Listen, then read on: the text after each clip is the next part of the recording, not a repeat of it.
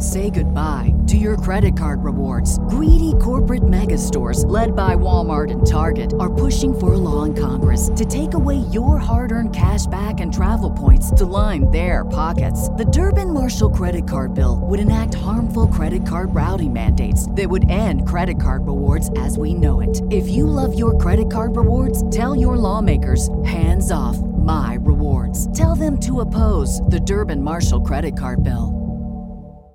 Introducing Wondersuite from Bluehost.com, the tool that makes WordPress wonderful for everyone.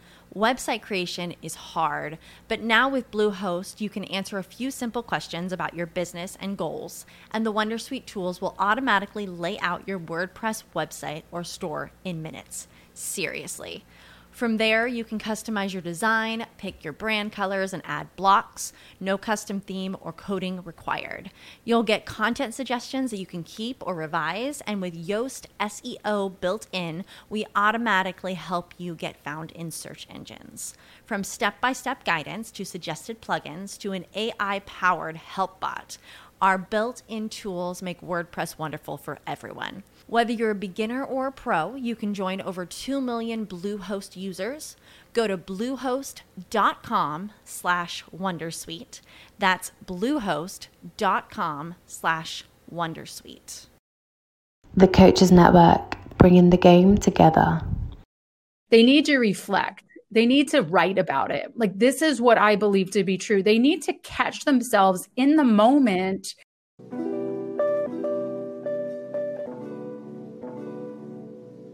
The Coaches Network, bringing the game together.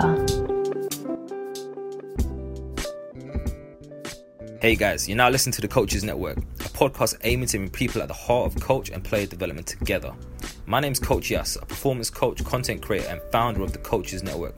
And today's episode is going to be part of our how-to series, where we discuss a range of topics and with the help of our guests, break down some actionable how-to steps to help you reach your full potential. Enjoy.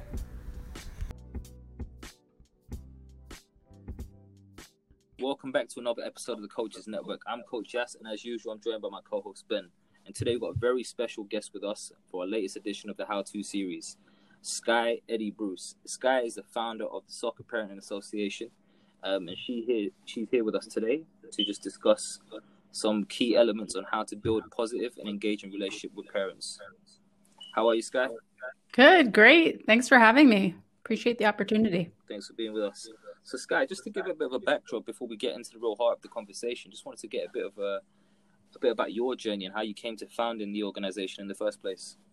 Sure, absolutely. Well, I grew up in the game. I am from the United States. I grew up just outside DC and played for our youth national team programs, played collegiately, and played professionally briefly in Italy. So, a huge part of my journey, it's impossible to say, isn't from a playing perspective. But I'd always been a coach since high school. I was a goalkeeper, and so I was always doing personal training and just had the benefits of some amazing coach mentors along the way here in the States with Tony DeChico and Dr. Macknick, who are, storied goalkeeper coaches here in the States. And, through them really developed this kind of sense of the value and the importance of relationship building. And as my kids grew up in the game, I just really became acutely aware of the deficiencies that existed between the coach-parent relationship. And like how much our youth soccer experience could be improved if the coaches and parents collaborated just a little bit more. So of course, I'm still coaching in the youth game. I have a team I'm coaching now. I am a grassroots instructor for U.S. Soccer. I have my B license for U.S. Soccer, and I'm also a coach educator for United Soccer Coaches. So I spend a lot of time in the role that I am right now, coaching and working with coaches. And I founded Soccer Parenting probably about 8 years ago now, with a mission of inspiring players by empowering parents. And I know that concept of like giving parents more power for us coaches seems a little overwhelming, but I think we just need to kind of rethink the relationship between coaches and parents and the role that parents play. So that's a lot of the work that I'm doing now. I have hundreds of over 100 clubs that are club partners of mine here in the United States that are working to educate parents and to kind of rethink that coach-parent relationship through an education platform I've created, the Soccer Parent Resource Center. Brilliant. So, you just touched on there, obviously, a large part of that came from identifying, I guess, a gap in the, in the learning and the opportunities between parents and coaches there. What would you say some of the biggest challenges are within that?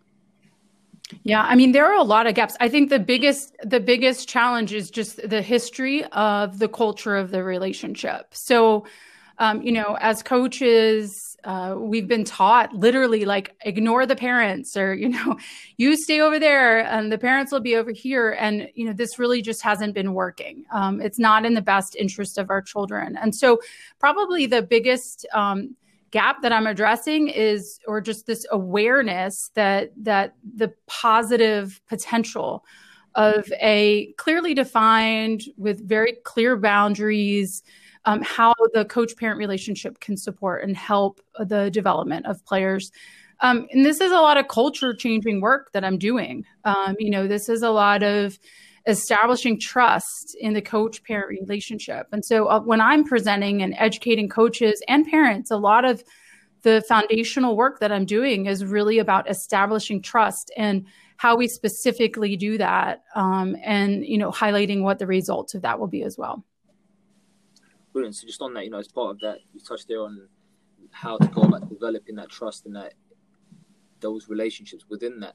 Just before you get to that, though, what would you say are some of the reservations? You talk there a lot about a culture of not, I guess, traditionally buying into a relationship with the parents, at least not on a level where they're going to be involved or have some sort of input in what's going on the, I guess, the on-field stuff, shall we say.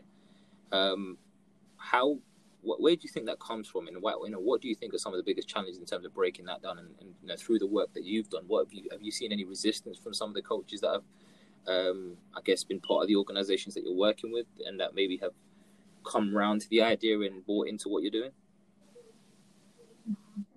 Yeah, absolutely. I mean, when I started down this journey, the first few times where I presented to large groups of coaches in a coach education environment, most people thought it was crazy.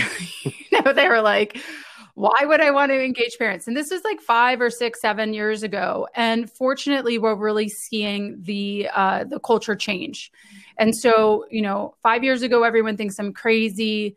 We start presenting about research because there's very clear research on the benefits of parent engagement and how that will impact clubs and player retention and player level of inspiration. So once coaches are seeing the research, there's a little bit of buy-in and we're building some momentum. 3 years ago, the rooms are packed when I'm at some of our larger conventions and presenting on these topics, and coaches are curious. And now what I'm hearing from coaches and clubs is sort of, okay, show us how, tell us how. And so the pushback, of course, there's some coaches that are never going to be okay with this, just like there's some parents who are never going to be reasonable on the sidelines. But at the end of the day, we are seeing that coaches, as we have a general shift to really developing the important self skills in coaching, to use one of Dan Abraham's terms. He talks about self skills and the importance for coaches to develop those. As coaches are cluing into that and realizing that, then that is opening the door to this coach-parent relationship. And the coach-parent relationship is such a confused thing because it's never really been established. And one of the important things that clubs and coaches need to do is to establish boundaries. Like, this is what the coach-parent relationship looks like. It's such a confusing thing for coaches and parents alike, the dynamics of that relationship, the awkwardness that parents feel in going to talk to coaches, the stress that coaches feel when parents are walking over to them after the game that they just lost. And there's this feeling like the parents are going to be upset. So the relationship is so confusing. I think the first thing that we need to do is really define it. And for coaches to take the lead on this in parent meetings and say, these are the boundaries of our relationship. I welcome your conversation. I welcome them about these topics, but not these topics. Like, we need to set those boundaries so that there's clarity, so then parents can feel comfortable thinking, oh, this is one of the good topics to go talk to them about. So I will. And just touching on that, you talked there about that conversation with the parents. How much has there been in terms of input from the parents, and what is their I guess reflection been on the process going through this? I mean, I'm sure from experience, working with parents in certainly in the UK, in London in particular, there's sometimes a disparity between, you've got that one parent who thinks they know everything, so they want to tell the child what to do all the time, even if it's against what the coach says, or you've got the other parent who is maybe not as educated but has got loads of passion and wants to support their child, but maybe just not as educated, so they just say what they think is the right thing to say, or in terms of supporting that youth player. Is there similar climate over there in that respect?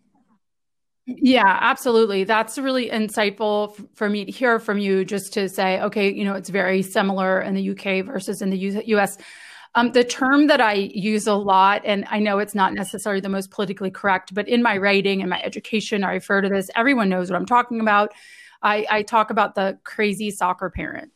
And the work that I'm doing, the education platform that I'm providing, the education that I'm providing to coaches about how to engage with parents does not really speak to the crazy soccer parent. I feel like we have long allowed the crazy soccer parent to rule the culture within our youth sporting environment.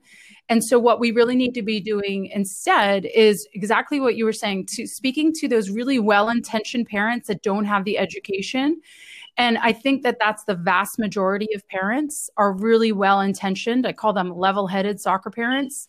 So we need to be speaking to the level-headed parents, providing them with the education, the information that they need so that they can best support their child, so that they can find inspiration in the game that they'll take with them into a healthy adulthood.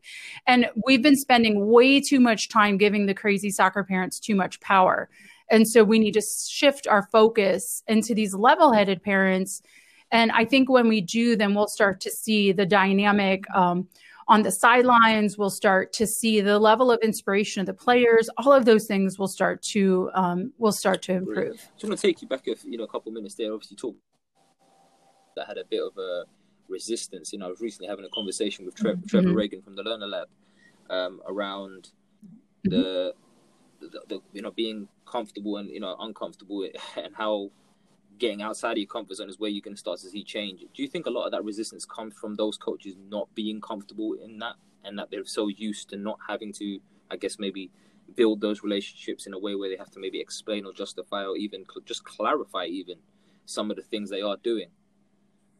Yeah, I mean, I think comfortable is or lack of comfortability. I don't know if that is exactly it. I would probably say lack of education, lack of confidence, lack of their trust, their confidence in their coaching efficacy, their ability to impact change.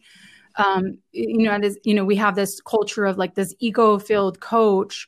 And it's that ego that we need to break down. And so when we're talking about coaches developing skills and working on their ability to establish strong and powerful relationships with their players in order to motivate them, in order to inspire them, and to build connection with parents, we're really talking about like emotional intelligence in coaching. So we're talking about self-awareness. We're talking about self-management, and like social awareness of what's going on with the dynamics of the group. And then from a coaching perspective, team management. So it's that self-awareness and self-management are probably the two foundational self-skills that coaches really, really need to be developing. And whether that will give them confidence, or whether that will give them just the really much needed education that they need to just have some clarity about what their real purpose is. And that's what I'm really excited about now, because we're starting to see like Trevor and a lot of these other coaching organizations come in, or influencers in the sporting landscapes come in and start talking about these skills and start talking about the value and the importance of emotional intelligence type related skills. And that to me is really exciting, because I'm positive that as our coaches become more confident, less ego-filled, more,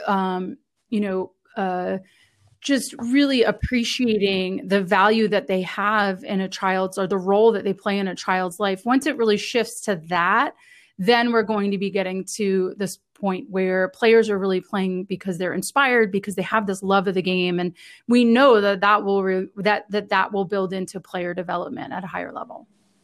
No, I agree with what you're saying. I feel like there's always been that sort of dichotomy between parents and coaches, and it's not something that is addressed that much. Like you hear when you hear about like the accounts of especially like young players when they do make it pro and whatnot, like you do notice that like their parents and their family is obviously a huge influence in the way they think. So it's really important that it's a really important field to attack. Just in regards to that, what sort of problems that you've seen per se, in terms of like the way coaches interact with parents? Like, do you feel like we encourage like honesty and whatnot? Do you think how do you think it should be done? Like, do you feel like it should be like an honest conversation? Do you feel like they should kind of like manage the expectations of some sort of like excited parents, shall I say, or some that want to get involved a lot? And like I've had this sort of discussion with coaches a lot in terms of like how much should we let like parents know about like, actually what we're working on? Mm-hmm. Yeah, those are great questions. So two things come to mind, Ben. One is I talked about setting boundaries. So we need to open the door and close the door to parents as coaches. So the door is closed if parents want to come talk to us or challenge us on a tactical decision that we make in the game. If we do a substitution that they don't agree with, or if we call for a 3-man wall instead of a 4-man wall and a goal is scored, like those types of things, or a system of play that we're utilizing tactically in a game, like that is not, the door's not open for parents to talk about that unless they're like genuinely curious about the system and want to learn. The door is closed. Again, I sort of referred to this sort of like game decisions that we make, whether it be substitutions or who starts, those types of things. And the door is closed if parents want to talk about another player. So if they want to come and complain about a player, unless there's like a very clear bullying situation that needs to be addressed, the door is closed to talk about, why is this player on the team there? Because they're not fast enough. They're not as skilled. Like we don't need that conversation is not allowable between coaches and parents. But the conversations that are when the door is open is if a parent has any concerns about the inspiration level of their child.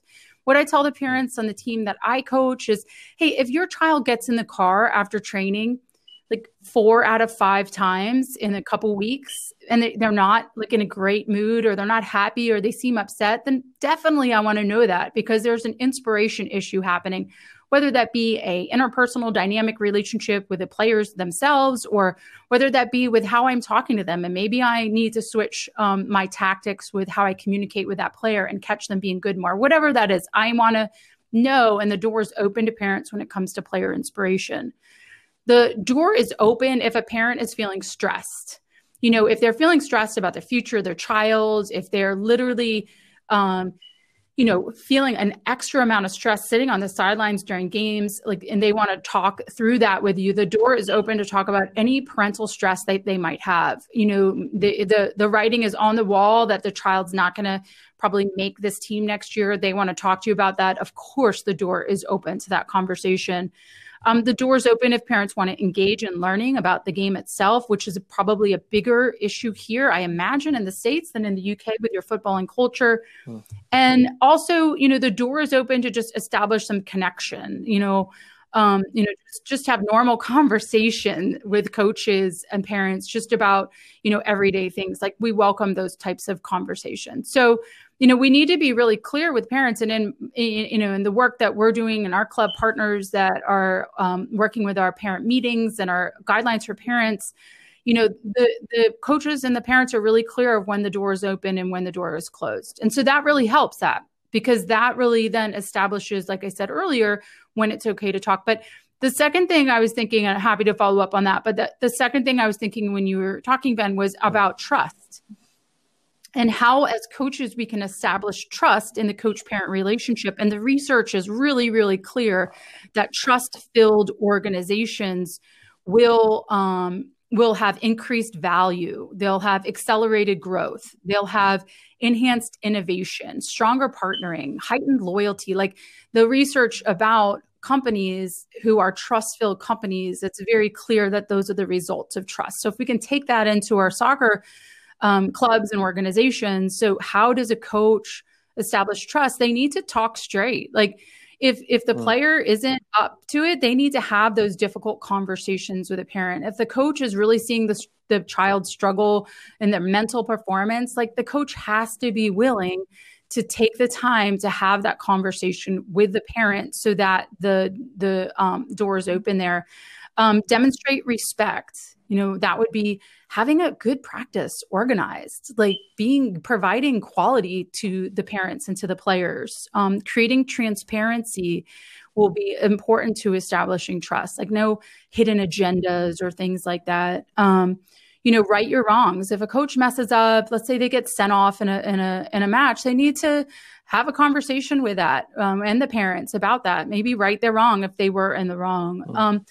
And then, just listening first, keeping their commitments and getting better as coaches. A lot of the issues that parents have are very, very founded because it's not quality coaching. And the parents see that and they don't have a voice. So, as a coaching community, we need to get better and we need to be providing a more quality environment developmentally for these players.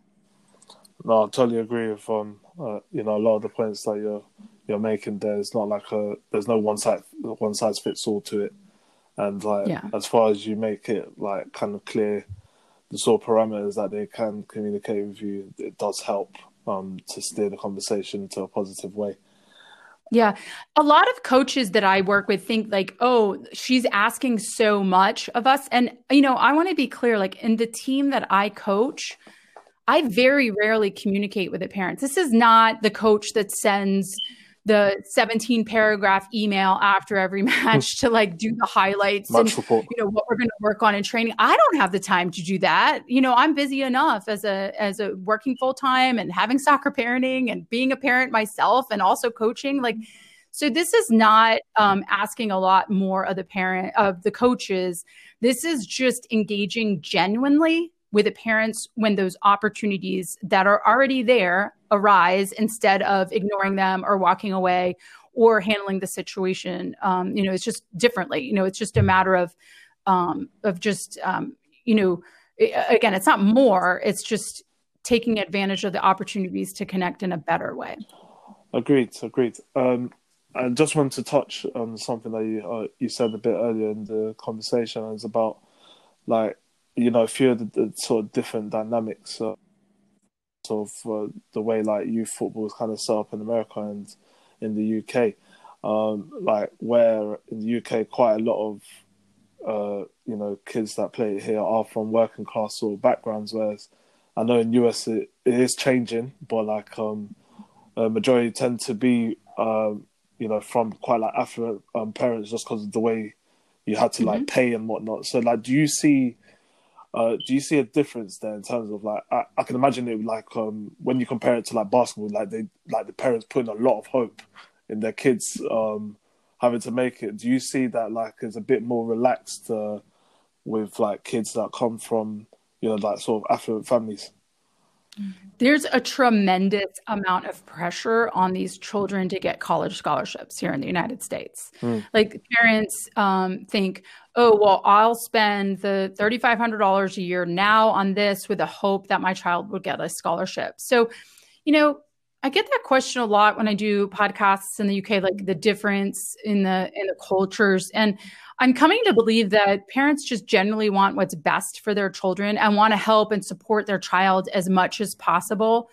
And I think that there's just a lot of education that needs to happen on just general parenting, on motivation of children and self-determination theory, if you will, understanding about long-term athlete development, all of those things. So I wouldn't say by any means is it less stressful for players or on the sidelines or expectations based on, working class trying to make it in the pro sport in the UK versus more upper class trying to make it with a college scholarship. I think that the structures are very similar between the two countries, and the result is too much pressure on children so that they can't just find joy and inspiration in being healthy and falling in love with the game. And again, like I said earlier, really taking that love of the game with them forever. I mean, that's what we love about the work that we're doing. Like, this game has grabbed us, and it inspires us as coaches. Like, that's what we need to want for our players. And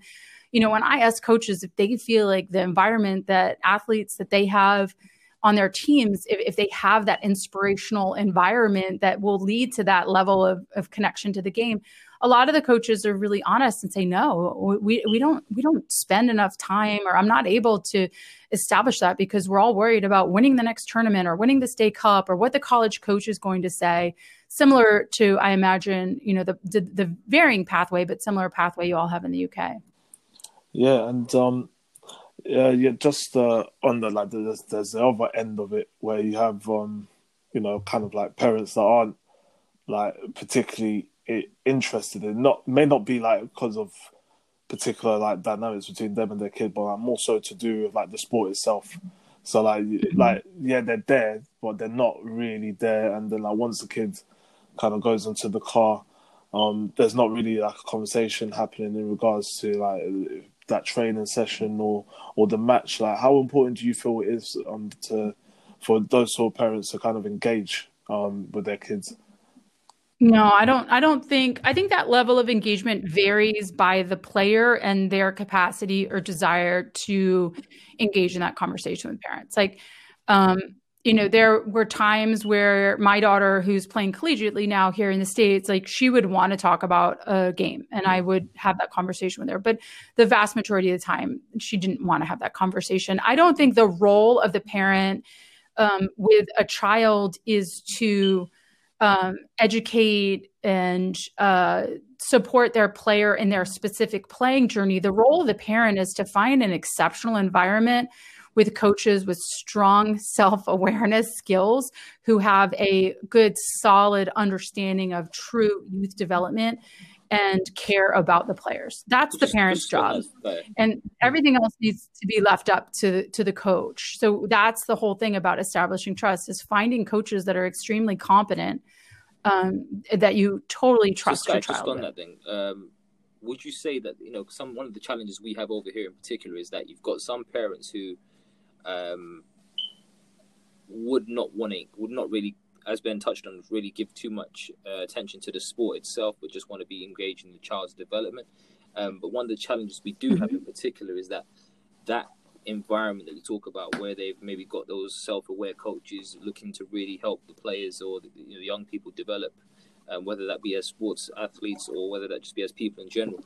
It's sometimes difficult for the parents maybe assess and identify what the attributes of that looks like. But, commonly what tends to happen with people, I think in general, is they look at coaching, and coaching has evolved loads over the years. It's certainly within youth sport, in that everything, and I'm going to speak generally here, seems to be shifting towards much more of a player-centered and a player-focused approach, which maybe traditionally wasn't the case, a few years back before all this research started coming and whatnot. So maybe parents, again, who are not as educated, are still going off the references that maybe they were exposed to when they were younger, identifying certain environments that might not be the best for the player, but is something that maybe they identify as a positive environment based on their own references, and putting the child in that environment. What can be done, I guess, in that respect, from your experience, that we can support parents in being more conscious and aware of those certain factors that they might have to be looking out for, if that makes sense? No, absolutely. I mean, that is the foundation of the parent engagement. I mean, the parent education. So I think education is a really important component of engagement. So the term that we use here in the States is parent engagement. And we need to realize that a very important component of that is parent education. And when we're talking about parent education, we need to talk about what an appropriate developmental environment looks like. Unfortunately, we hear from so many parents these days, like, oh man, I finally figured it out with my third child, but I made so many mistakes with my first and second. It's those types of stories we're hearing now. So I think that eventually we'll see a bit of a shift, but this is an opportunity for the clubs that are establishing trust and that are doing the right thing, that are, leading in the right, and I just kind of have that in air quotes here, way, for them to, really set the standards. So the parents that are misguided, that's where trust comes in. If a coach is able to establish trust with the parents and have like that direct conversation with a parent, this is what I'm seeing. I'm seeing that you have some different ideas about what a great development environment looks like for your child than what I believe to be true. Can we talk about those differences? This is where my perspective is and our club's perspective is, where your child is on this pathway versus if you go over to that other club that, is hoping that you join, that your child joins them. They might not be getting that. This is what you're going to get with us. And there needs to be some real clarity around that. And clubs need to have philosophies, and clubs need to have, real clear principles that they're coaching around and that all their coaches buy into in order for that to really work. But the parent education components, and that's, where I see we have really, really large deficiencies is that parents don't understand the role that they play in the development of their child, because for so long, at least here, they've been pushed away and not been given a place, that they've just found a place. They've listened to the crazy parents and they said, oh, well, if they're doing it, then that must be the thing to do because this is the strongest voice that I see guiding me, this crazy parent. And so that has then gotten so much power. So once we step in as coaches and as sporting organizations and say, here, parents, this is the information you need, and we provide a really, really good product that the parents can trust and that they see good results from, then, that's when the tide will start to shift. That you talked there about, that setting that environment, one thing that kind of springs to mind, and it's something that happens a lot over here in particular, especially from my observations, is that the whole concept of maybe that one-to-one, that quote unquote personal training coach within the sport context. Now, I'm not sure what the landscape's like for you guys over there, but certainly over here, there's a lot of coaches maybe take advantage of a situation like that where there is maybe a parent that is maybe ill-advised, misadvised, undereducated in that respect to know really what to look out for. Yeah, exactly. We have that. I think you guys are picking it up from us. Honestly, like the technical individual skills trainers have been here in the States forever, it feels like. And now they're starting to venture and starting to, pull up similar programs in Europe. Parents need to understand the research behind skill acquisition. So, I present that information to parents. Like, this is what the research says about how skills are acquired versus individual technical training versus learning more within a games-based environment. This is important for parents to understand. Now, my opinion on the individual technical training is, hey, for some players, it has a place in establishing motivation and mindset. If a player is going to feel like it's a very autonomous environment that they're feeling like they're getting extra training in, and it really motivates them and gives them the sense of stronger connection to the game, then that's something. But it's not the answer. It's not the answer. I'll also say, though, my daughter really benefited from training outside her club. And it wasn't necessarily individual, but it was small group training because it was just a different voice. She'd had the same coaches for years, and all of a sudden hearing a different voice, it was a co-ed environment. The game just really clicked for her in that environment. So it's not always wrong and it's not always bad. I don't think we need to talk in absolutes like that. But the idea that if parents are feeling like this is the solution to my child making an academy program, that's where we need the red flags go up for me. It can be a bonus, a great way for our children to feel a stronger connection to the game, and maybe provide them a little bit extra coaching and confidence so that when they go into the next trial, they'll be more apt to be able to compete. Those are maybe some of the benefits of Definitely, the individual training. So you touched on some of the benefits. I think this one thing that kind of really sparks out for me is that parents maybe could be doing, I guess, more due diligence ahead of, I guess, engaging in that environment to find out exactly what they're going to be getting off the back end of that. So I'll give you an example. I mean, I engage in some of the one-to-one stuff myself with a few players, but I'm very selective about who I work with. I'm very clear on what my philosophy is and the way I like to work, and it's almost as if you're not coming with that mindset that's the outcome you're looking for. It's not to say that I can't help you with it, but I'm not passionate enough to want to help you with it, if that makes sense. I'd rather work with you on the stuff that I'm doing if that's the stuff that you want to get out from it. And I feel like if more coaches took that approach, there'll probably be a lot more out of work. But absolutely, parents just need to be savvy, though. I was on a Facebook page earlier today, this big soccer parent Facebook page that we have here. And there was a parent saying, we just paid for 2 technical training sessions. My daughter thought it was okay. And the coach asked her what she wants to work on next. The coach is asking a 13-year-old, well, what do you want to do next session? Like the red flags are going off for me big time. And so there's just this lack of real clarity. Like parents are just trying to help. They're just trying to give their child what they need and to help them. And, so my response to the parent was, I would actually push back a little bit on the coach and be saying, what is your plan? What is the developmental plan for these sessions with my child? There needs to be more than just a coach asking a 13-year-old what they want to do.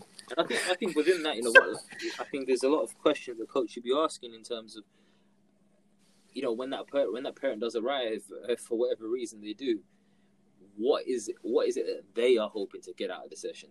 What are they hoping to get out of this program? Mm-hmm. These period of sessions, or these series of sessions, shall we say? Just to kind of build on from that, then if we're now looking back at the parents now, talking about parents being more savvy, and I'm sure there's going to be a bunch of parents listening to this, I'm sure there will be coaches. Do you have any advice or tips for maybe parents that are looking to engage in this sort of concept in terms of one-to-one stuff, whether it be on the technical side of things or in other ways, and maybe the types of questions you'd hope that they'd be asking ahead of engaging in that process? That's a good question. So if I were a parent and I was looking for some individual training for my child, I would be interested in talking to other parents to see what the results were and how they felt about, the dynamic of that training environment. I would be asking the coach, what their philosophy is, what their training, what the training environment will look like. And I would be really curious as a parent to kind of push it back to the coach and say, what results do you think we'll see? And if the coach is saying, unlikely things will happen in terms of like making there's so many coaches here that the kind of the joke we have in the States is like, come train with me and I'll get your child a college scholarship. Like if that is the narrative that is being pushed forward, then run. Like that's not what we need to be considering. And parents are so sucked into that. It blows my mind how many parents hear that and then sign up. And, there's so much more. And this is again, where parent education comes in and parents just literally don't know. So I guess your question is a really important one.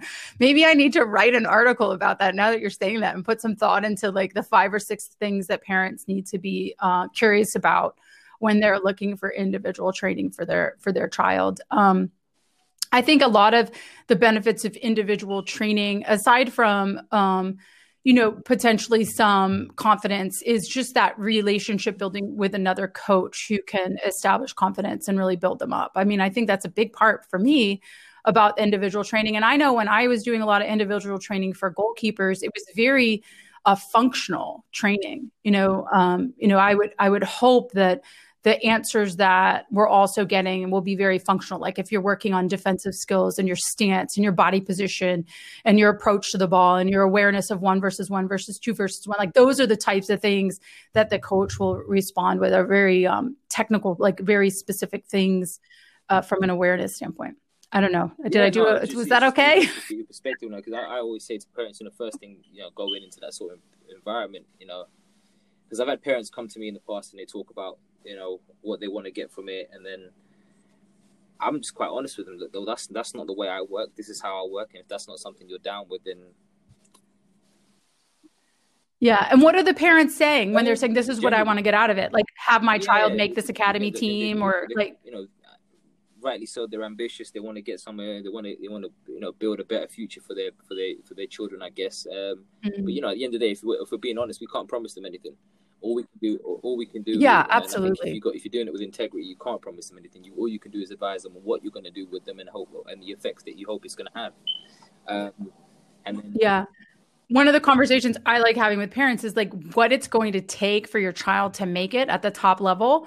Is going to be sort of a tenaciously strong mentality, exceptional speed, likely. It's going to be a physical component of it that's yet to be determined about your child, depending on their age, is going to take luck and is going to take a massive personal effort for them, for individual training and their real desire, like built from the child itself, their desire to just not be able to get enough of the game. And, if those components aren't there, you cannot force them. And it's up to the child to develop them. So parents really can just, provide opportunities. I say, provide moments of ignition, but it's up to your child to light the fire themselves. I mean, you can provide them with the opportunity for, like I had a gym membership for my daughter that was in conjunction with mine for years. And I would say to her every once in a while, hey, Callie, you want to go to the gym? And she would just be no, no, no, no. And I had the opportunity there for her. It didn't cost me much because I already had a membership. And now here she is, she gets to the gym every day. Like something just clicked for her. It had nothing to do with me, but something clicked for her and her mentality. And, as parents, we really can't force that. And I think that that's probably the most important thing, that the individual trainers who are really doing this right, they understand that. They see that, ultimately this is up to the child. I can be a piece of this puzzle and maybe a brick that's in the foundation for them, but ultimately this is really going to come down to the individual child and the decisions that they make in terms of what their path is going to look like. I just want to come back to you, the Soccer Parent Association and some of the work that you guys do there. Would you mind just taking us through some of this, I guess, some part of the process in terms of what that looks like in terms of the club engaging with you? And I guess what for sure. What steps are, I guess, taken there in terms of your involvement? Yeah, absolutely. So, like I said, we have over 100 club members around the United States. I work with some state associations. So every state has their own soccer association. And in addition to doing a lot of work where, pre-COVID, I was traveling and speaking and doing a lot of coach and parent education in different areas of the country and speaking at conventions. I write for my public blog, which is soccerparenting.com. But I've also created an entirely separate website and an educational platform called the Soccer Parent Resource Center.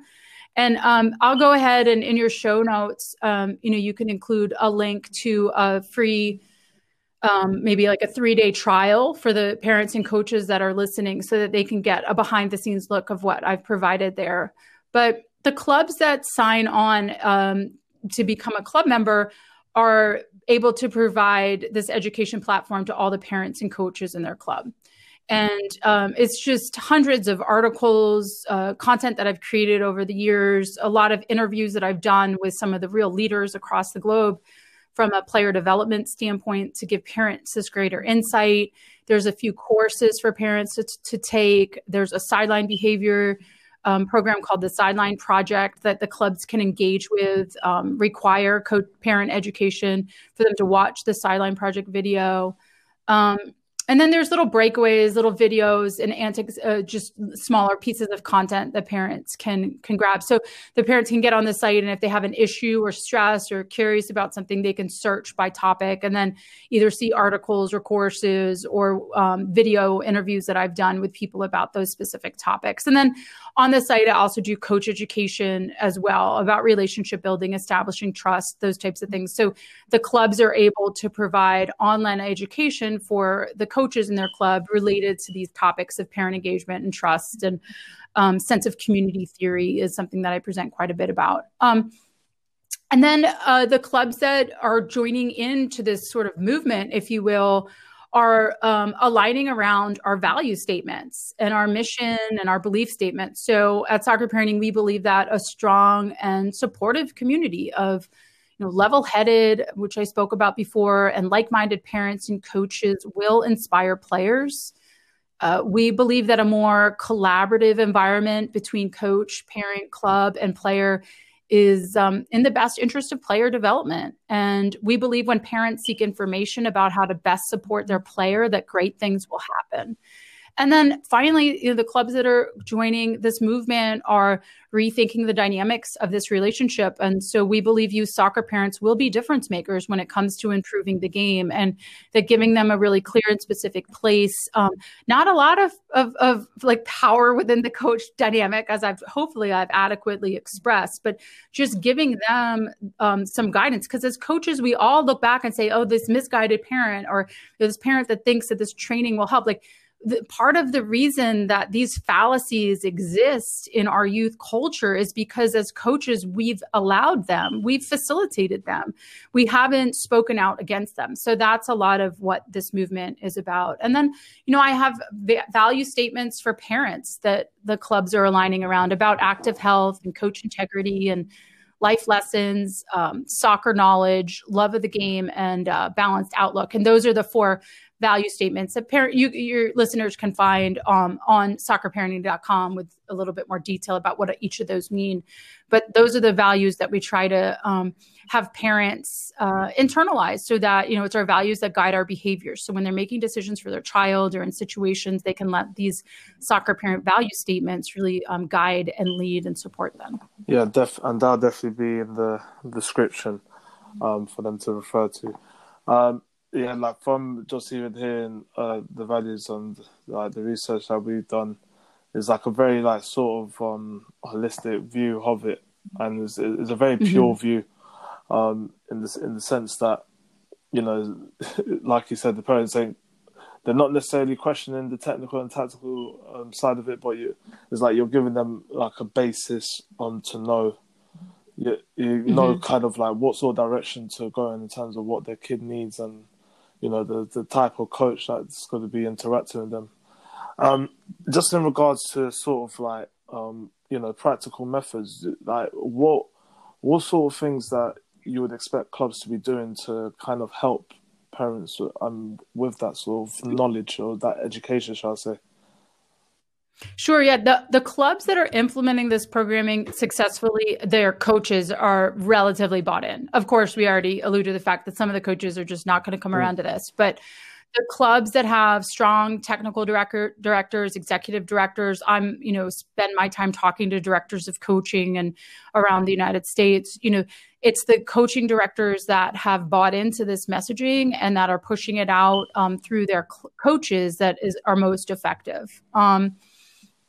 So some different things that are happening is that will have real clear guidelines for the coach parent interactions.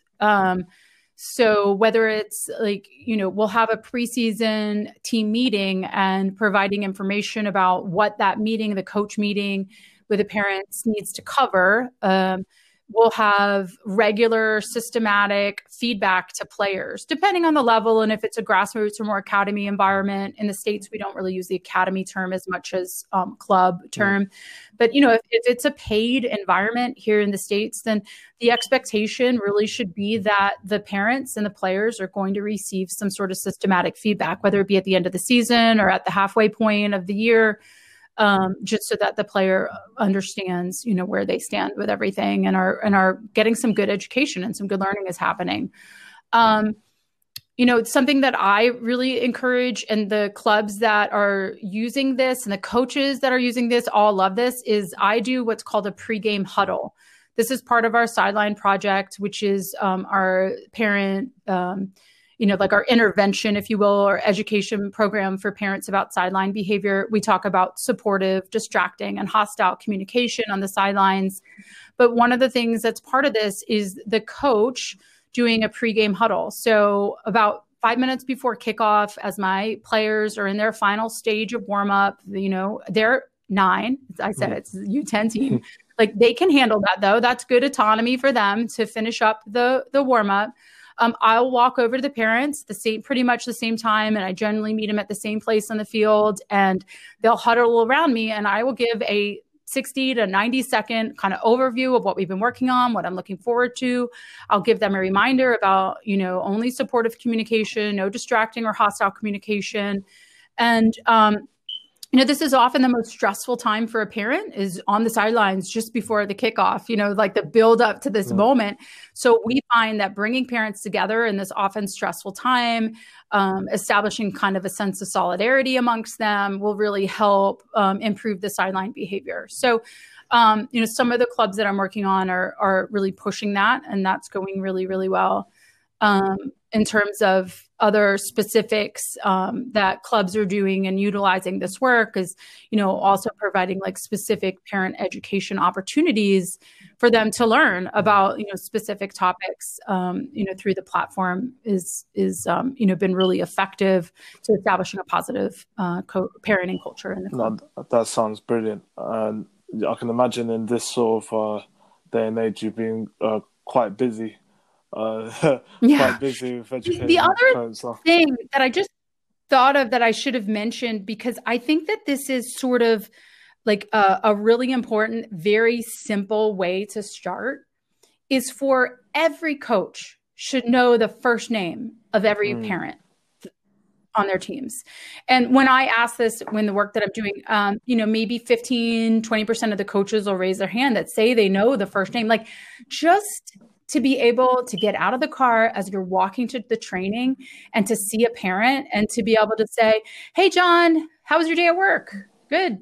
And just to say, "Hey, John," like, the parent will feel such a stronger connection to you and appreciate that so much. So, if there's one thing I would say to the coaches listening, just make a point to do that. And that is not easy for me. I'm horrible with names. I literally make flashcards for like the player name on the front and the parent's name on the back. And I test myself on it until I've got it. I mean, it's that important to me. So something I'd really encourage, your one listeners. One of the challenges, certainly I've seen in this country in particular, is that parent who maybe has to just drop the child off and then shoot off to do something else in the time that the child is there, whether that be take one of the siblings to another place, or go and do the grocery shop, or whatever that looks like. So sometimes you actually don't even get any face-to-face contact with the parent.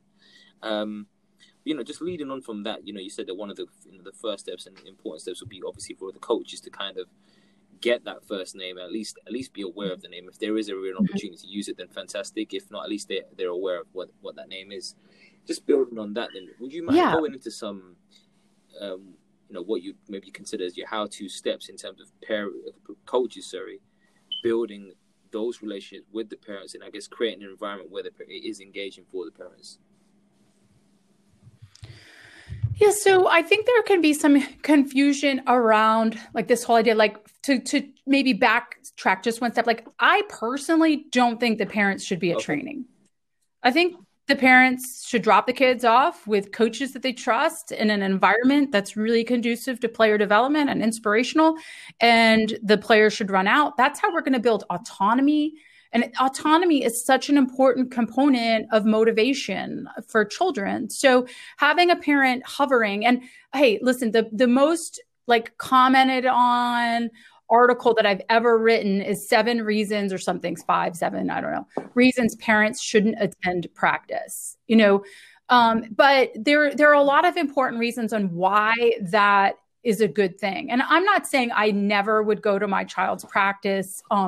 Sometimes I'd watch the last few minutes from afar, but I think hovering on the sidelines is not a good idea. At our club where we have, the parents can't come around the fields during training.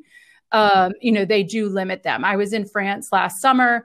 And I know that some of the youth clubs in France are doing the same thing, like not allowing the parents to be at the training fields during training. So just to be really clear on what that looks like, I mean, parent engagement, if we're talking about like specific steps and ways that coaches can help, it really is all about just providing some information for parents. I think key about, like I've already said, like motivation and how you can support your child when it comes to establishing stronger motivation, growth mindset, all of those things. Is about long-term athlete development and how a parent can make sure their child is developing as a complete athlete. And that's key for a parent to be able to support, and would be talking about mental performance and key things and ways that parents can support a child mentally. I've collaborated a lot with Dan Abrahams, who I'm sure you know from the UK. He and I have partnered on a number of projects, and they've all been about just this concept. I think parents are uniquely positioned to support a child with their mental side of the game because they truly know their child best. And so giving parents some tools around that. One of our soccer parent value statements is soccer knowledge. We foster our children's love of soccer by seeking to educate ourselves about the rules, nuances, and intricacies of the game. So, just little things like a parent screaming to the child to go to the ball when technically they're the second defender and they shouldn't be going to the ball, they should be covering, helping parents understand like basic principles of defense might be helpful. But I really don't think that the connection between coaches and parents needs to be on a day-to-day basis about what's happening. Parents need to trust that the clubs are doing the right thing, and they need to find clubs that are. And as parents get more engaged, this is why the parent engagement is truly going to be a difference maker when it comes to improving the game. Then the clubs are just going to have to get better. And that doesn't mean the parents are going to be crazy involved. It just means that clubs need to be providing extremely quality product so that the parents will gravitate to that and will make a decision for their child to attend there. So now the pressure will be on clubs to provide a really incredible developmental environment, which these kids are inspired and falling in love with the game. Did that answer your question? Yeah, I guess so. I mean, because I just think there's a lot of misunderstanding about what parent education needs to look like. Like parents, it's kind of like my daughter was in AP history. I don't remember any of that. Like, I'm not going to be able to support her through AP physics, right? Like the physics teacher wouldn't expect me to remember Newton's laws of gravity. Like those don't come right to my mind anymore. So I trust though that my daughter has a really good physics professor or teacher to be able to help her learn the things that she will need to learn. So it really just comes back to this trust and commitment to a great environment. Okay, so then just to kind of build on that, then what would you say are the fundamentals from the coach in building that specific relationship with the parents? You talked there about the name and giving clarity and I guess around the purpose and the outcome for the environment. Is there anything else that you'd attach to that in terms of that would really, I guess, help develop and establish that relationship with the parent, especially building it around trust? Yeah, absolutely. I mean, we talked about like specifics for establishing trust. So I'll just go back to those and just highlight them real quick. So, having I would say the foundation for all of this is that coaches need to develop emotional intelligence skills. So if you are a coach that's struggling in your parent relationships and you're trying, but it's just not working, I would go back to emotional intelligence and voraciously read and educate yourself about self-awareness and self-management. These are skills that you can learn. We've forgotten them in our coach education. Slowly, our federations are building these skills into our coach education programming, which I think is phenomenal. But, you know, you need to understand self-awareness and self-management because it's going to be really hard for you to have good, positive relationships with parents until you have that.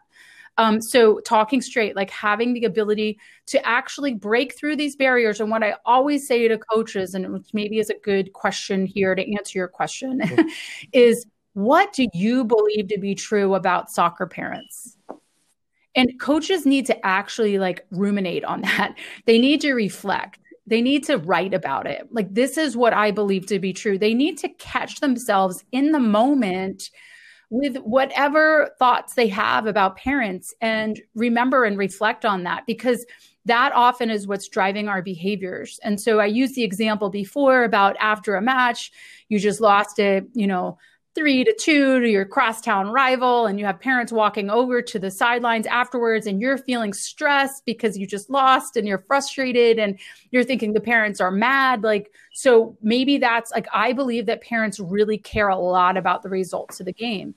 And maybe if you actually talk straight and have real conversations with your parents in a parent meeting that's talking about what their expectations are, and really ask parents, I'm curious, how important are the results of the matches to you? And if you did a survey or had conversation with parents about that, what you'd find is that they don't care about that as much as you think. And so we really need to start with this question of, as coaches, what do we believe to be true about soccer parents? And then just reflect and understand, see if that's actually what is the case. So, talking straight to be able to get to the bottom of what those preconceived ideas that are very historical in nature and have been passed down culturally over the years in the youth sports landscape. And then demonstrating respect. We talked about that. That would be knowing their name for sure.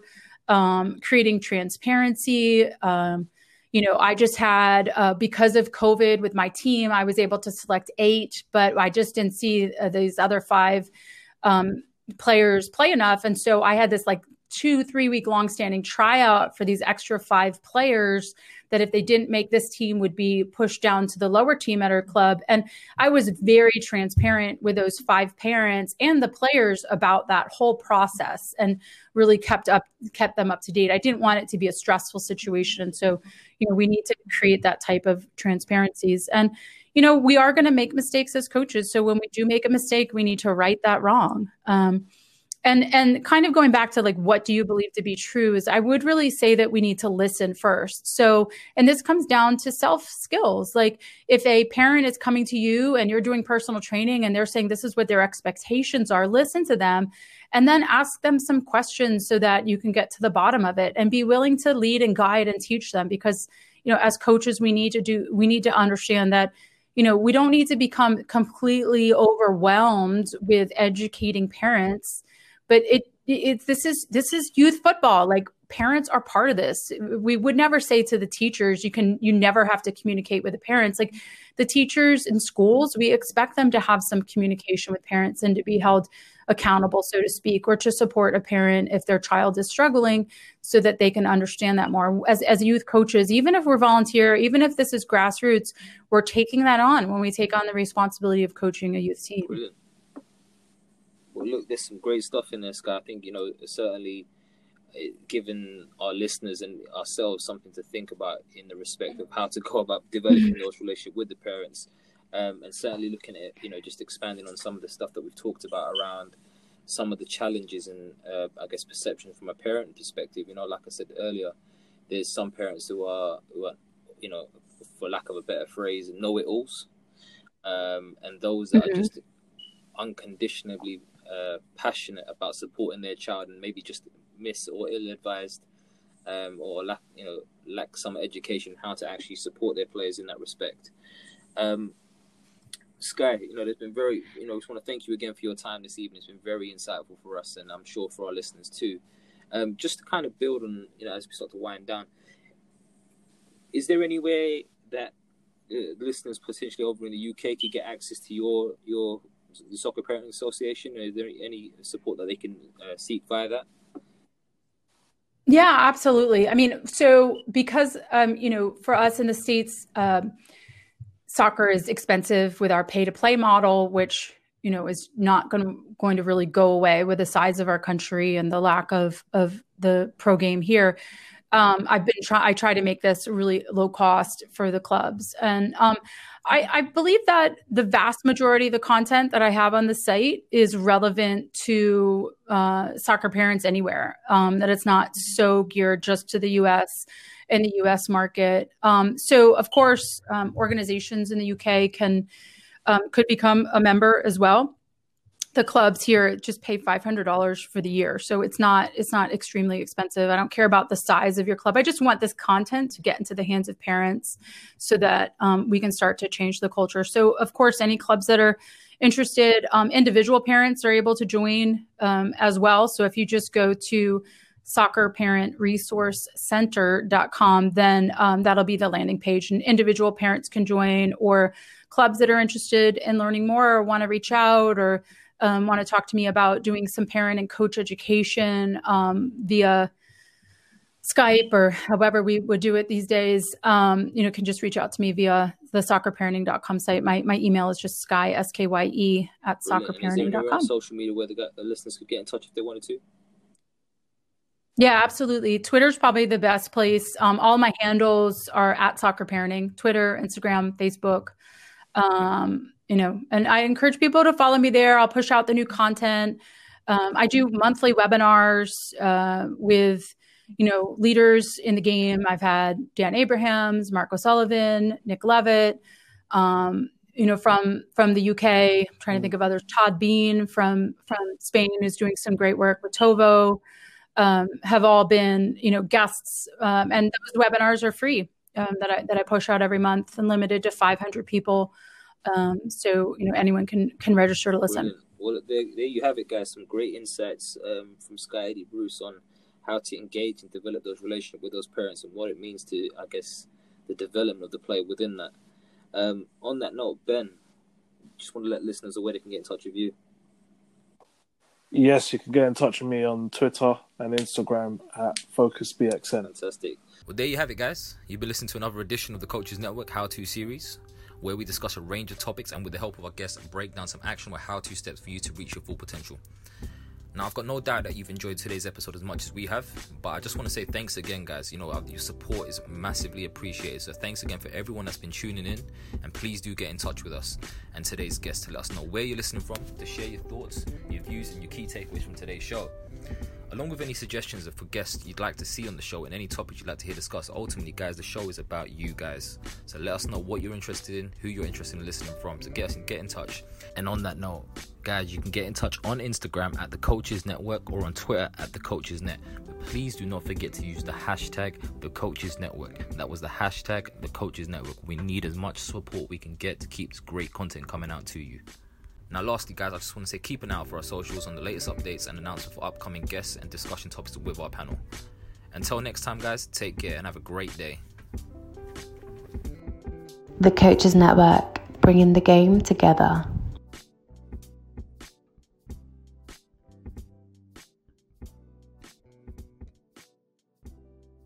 Say goodbye to your credit card rewards. Greedy corporate mega stores, led by Walmart and Target, are pushing for a law in Congress to take away your hard-earned cash back and travel points to line their pockets. The Durbin-Marshall credit card bill would enact harmful credit card routing mandates that would end credit card rewards as we know it. If you love your credit card rewards, tell your lawmakers, hands off my rewards. Tell them to oppose the Durbin-Marshall credit card bill.